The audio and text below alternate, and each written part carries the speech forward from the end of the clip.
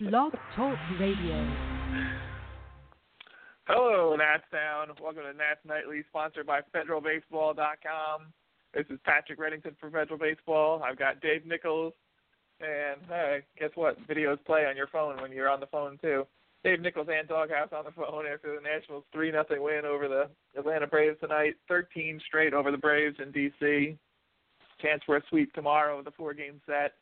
Tonight, the story on the mound, though, Dave, Tanner Roark, he had 24 hours notice. He might have to go. Stephen Strasburg just sick, so don't panic, everyone, or make any hothouse flower comments. Roark wasn't particularly sharp in the flower. Roark wasn't particularly sharp in the opener last week. 9 hits, 3 walks, 4 runs, 3 earned runs, and 4 innings pitched against the Fish.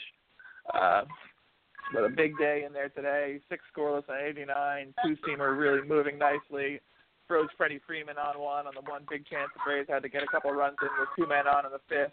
Ends up going 7 innings, gets a 1.63 DP to get out of the 7th when he gets in a little jam there. 100 pitches total, Dave, and wasn't supposed to start today, much like a poor guy in Clerks. It wasn't his day to be at work, but he went there, did the job, put a really good start together for the Nationals.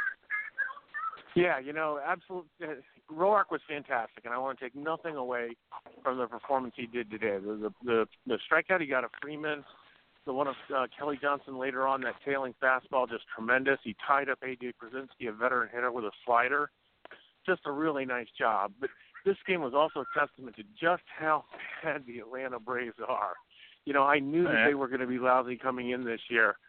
They had no recourse whatsoever against Tanner Roark. I mean, they made Roark look like Stephen Strasburg or Max Scherzer. I mean, he mowed him down all night long and had very little effort. He went 7 in 100 pitches, 100 easy pitches. It was just a tremendous performance by a guy on short notice.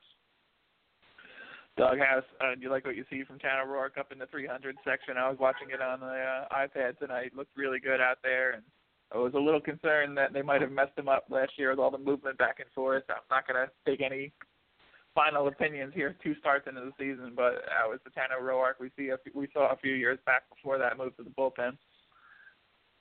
Well, I mentioned after his last start that there was that analysis of contact allowed that showed that he had allowed among the NL East pitchers last season about the weakest contact of any of them, and that's including everyone on the Mets and a lot of very good pitchers. And tonight we saw a fair bit of weak contact, although actually it was stronger contact than he gave up against the Marlins, but a bunch of it was caught, including by old man Worth. Look at him out there in left field tagging fly balls. It was like a young Josh Willingham out there, showing off his range and catching things right out of the air. But I don't want to take away anything from Roark, though. He doesn't have overpowering stuff, so he is the pitch to contact guy in the rotation, and it worked out well for him today. On opening day, it did not work out for him well, notwithstanding the fact that there were basically almost no hard hit balls out of any of that. Today, he gave up a couple of things that were well hit, but well hit 2 people, and most of the rest of it playable. So he came through 7 innings scoreless, like Dave said, on 100 easy pitches. He was never really in trouble at any point. And all in all, a good outing. Dave, the Nationals look like they're having a little trouble with Matt Whistler. They saw him a couple times last year. He's a serviceable young pitcher. They got to him in the 4th inning, though. Stephen Drew with a home run, a walk to Daniel Murphy with 1 out, Jason Worth with the home run, Stephen Drew and Clint Robinson in there today. I kind of didn't even notice Clint Robinson going through this lineup, honestly. He didn't do a whole lot, but Stephen Drew came up big. They're able to rest Ryan Zimmerman and Anthony Rendon and still come through with a win here. You're talking about how bad the Braves are, but it's still a quality game from the Nationals, and really nice to see Stephen Drew there. Signed a 1-year, $3 million deal this year after he hit 17 home runs with the Yankees this season. Had a big hit last night, a single before Bryce Harper drove him in for that 2-run double. Home run tonight to get them on the board, and he could end up being an important part of this team if there are any injuries, or hopefully if he's just coming off the bench and filling in when necessary, brings a little pop to the lineup, a left-handed bat, and can play multiple positions there. It's looking like a nice signing here 7 games in. Right. Well, that's why they got him, right? To come in and give guys days off, and hopefully not to start because Danny Espinosa is being terrible and Trey Turner isn't ready to come up. But yeah, nice little bit of pop from him tonight.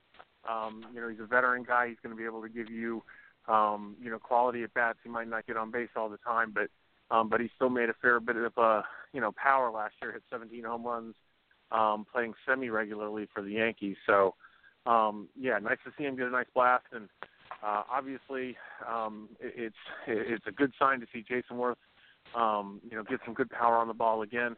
We've talked about it a couple of times now. His bat speed is to the point now where he's guessing on everything, and that time he guessed and made a hard enough contact and got one out to a pretty deep part of the ballpark. So and also big ups to Daniel Murphy. I mean, this is a guy that we knew could hit.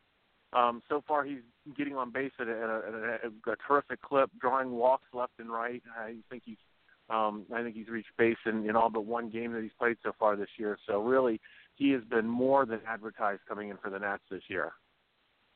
So, guys, we joke about Jason Worth, and his defense is clearly diminished out there. We've been saying that for 3 years when we didn't like what we saw from him in right field a few years back, and doesn't look great out there in left, but still getting it done. But important for them to get him going, and that bat in this lineup can really make a difference and lengthen it even more. And I just see Chelsea Janes of the Washington Post quotes him in the post game. Worth on, wow, that's obnoxious. Worth on what his homework could mean moving forward. It can hurt. It can help, Worth says, but it can mean absolutely nothing. So he accepts that. He just got one tonight. Put some good wood on it, knocked it out of the park. Really crushed that home run, though. He had this post-game announcer, whose name is escaping me right now, Ray Knight, almost cursing on the air. You'll enjoy that clip when you see it. But nice to see Jason Worth come up big there, and hopefully a sign of good things to come. Yeah, and let's keep in mind here, Worth still has a good batting eye. The season is young, but he has walked in 20% of his plate appearances. Granted, he's struck out in 20% of his plate appearances too, but the man knows his strike zone. He's not going to hit things as far out as he did today. That was 5-6 rows up into the red porch seats there. That was really a mammoth cloud. But we know he can make some contact. He's had some hard hit balls right at people earlier in the season. He's a valuable part of this lineup once he gets producing. And if it's a matter of timing, I think he still has power to the gaps, and he's still got the good batting eye, and he has his fearsome visage with which to intimidate all and sundry officiants and fellow competitors alike. And I think it's, speaking of old men, I think it's interesting to note that I think, and forgive me if this jinxes a potential fourth win in this series, Freddie Freeman is 2 for the season right now. I don't think he's had a hit since opening day. Jinxer! Yeah. Hey, I'm just stating facts, not projecting. And you also allow me to make a smooth transition, Dave, into my Freddie Freeman section of the show. Nationals, of all the impressive things they've done this series, really held him in check so far. Going to be a long season for Freddie in this lineup, I think. So as I said the other night, I like a few of the hitters that they have in there, but not a whole lot for Freddie to work with. 0 for 9 on the series after Ollie Perez got him looking in the eighth. Just going to be a long season for Mr. Freeman, I suppose, and I understand why the Braves are hanging on to him. I could also understand why he probably would want out at this point with all the moves they've made and clearly in a rebuilding stage. Hashtag no such thing as jinx. Patrick, I'm right there with your analysis of the whole situation there. I think that the Freeman's going to be in trouble. The only other veteran hitter that they've got in that lineup, A.J. Pierzynski, is clearly towards the end of his relatively productive career. And, either they're going to be able to pitch around him, they're going to be able to pitch under him, they're going to be able to pitch, very carefully to him. He's just not going to get a whole lot to hit. And I think his struggles early on this season, are a little bit of out of column A and a little bit out of column B, that he's not getting much to hit, and he's probably pressing on top of that. So, yeah, I mean, Freeman's going to have a tough road of it. But this is the die that the Atlanta Braves have cast. They have gotten rid of all of their major league level talent in order to completely start over once they move into this new ballpark that they've got going on out there in the Georgia suburbs. And like I said when I started talking about this game, I knew they were going to be bad this year, but they look 120 loss bad at this point. Doghouse, speaking of Oliver Perez getting Freeman looking there in the 8th inning, 11 pitches, 2 Ks, and a 1-2-3 frame. We talked to him this winter at Nats Winterfest about him reinventing himself as a reliever. He talked about how he goes out there and throws all kind of arm angles at the opposing team and tries to do what he can to add a little subterfuge to his game, and this really has been impressive so far. I kind of love watching him pitch. He's just a mess of arms and legs out there and really just frustrates hitters and confuses them on top of it, and looks like another good signing for the Nationals so far, having that left-hander out there capable of going a few innings if necessary or just being a loogie guy. Yeah, he's got this weird sort of showmanship aspect to him. It's like this strange cross between Levo and Tyler Clippard. I kind of like watching it. I think this is a great bounce back, given his last performance was a little less stellar. But it seems clear that he can confuzzle some hitters here, and it's nice to see him find this second half of his career after the Mets were no longer willing to pay him $20 million to pitch in Harrisburg for the Nats. Jonathan Papelbon goes out for the 9th with a 3-0 lead, gives up a hit, but earns another save, gets an inning-ending 6-4-3 DP to end it. How many pitches he ended up throwing? It was a quick outing by him there. 8 pitches, 6 strikes, 5 saves on the year now. Nationals have 6 wins, just looking like a night.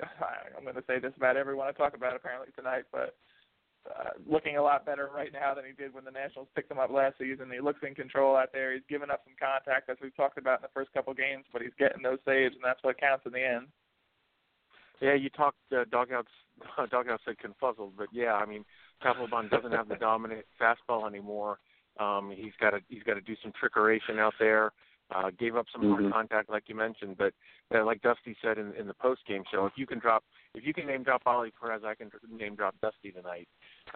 Dusty said, he got the job done. The fact of the matter is, it might not have been quote unquote, as Dusty said, sexy, but he got the job done. And as long as he's got the word national or Washington across his chest, Nats fans are going to have to be happy when he gets his job done, and he got it done tonight.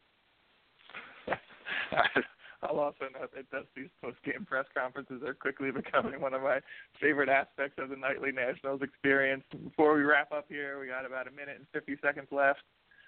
We got a trivia question for the night that I know, once again, neither of you will be able to answer. Dave, you might be able to, since I saw you dove into the game notes there, but Nationals entered the night 5-1 on the season. There's only 2 other teams in D.C. baseball history that did that. Can you name the 2 years that the Senators started 5-1? Start with Dave. Go to Doghouse. 1922 and 1931. Negative and negative. 1968 and 1953. Your second one was close. The 1951 Senators and the 1913. The last ones to start 5-1. The Nationals are 6-1 now after they beat the Braves. Have a chance for the 4-game sweep of the series tomorrow night. We'll get the chimney sweep up on the site if they do that, of course, but it's not a jinx to say that we will do something if it happens. I just want to stress that. 3-0 tonight in the nation's capital. And a Roark. Hashtag no such thing as jinx. Jinx or Roark. Hash Browns. Santa Roark goes tonight. Stephen Strasburg tomorrow if he's healthy. If not, they said, like Dave I think mentioned earlier, they might have to piece one together with Yusmeiro Petit in the long role he was signed to fill, and then we can talk about how that was a signing that's paying off so far as well. Nats Nightly, sponsored by Federal Baseball. Sponsored by FederalBaseball.com. We'll talk to you guys tomorrow night. Go Nats. Confuzzled.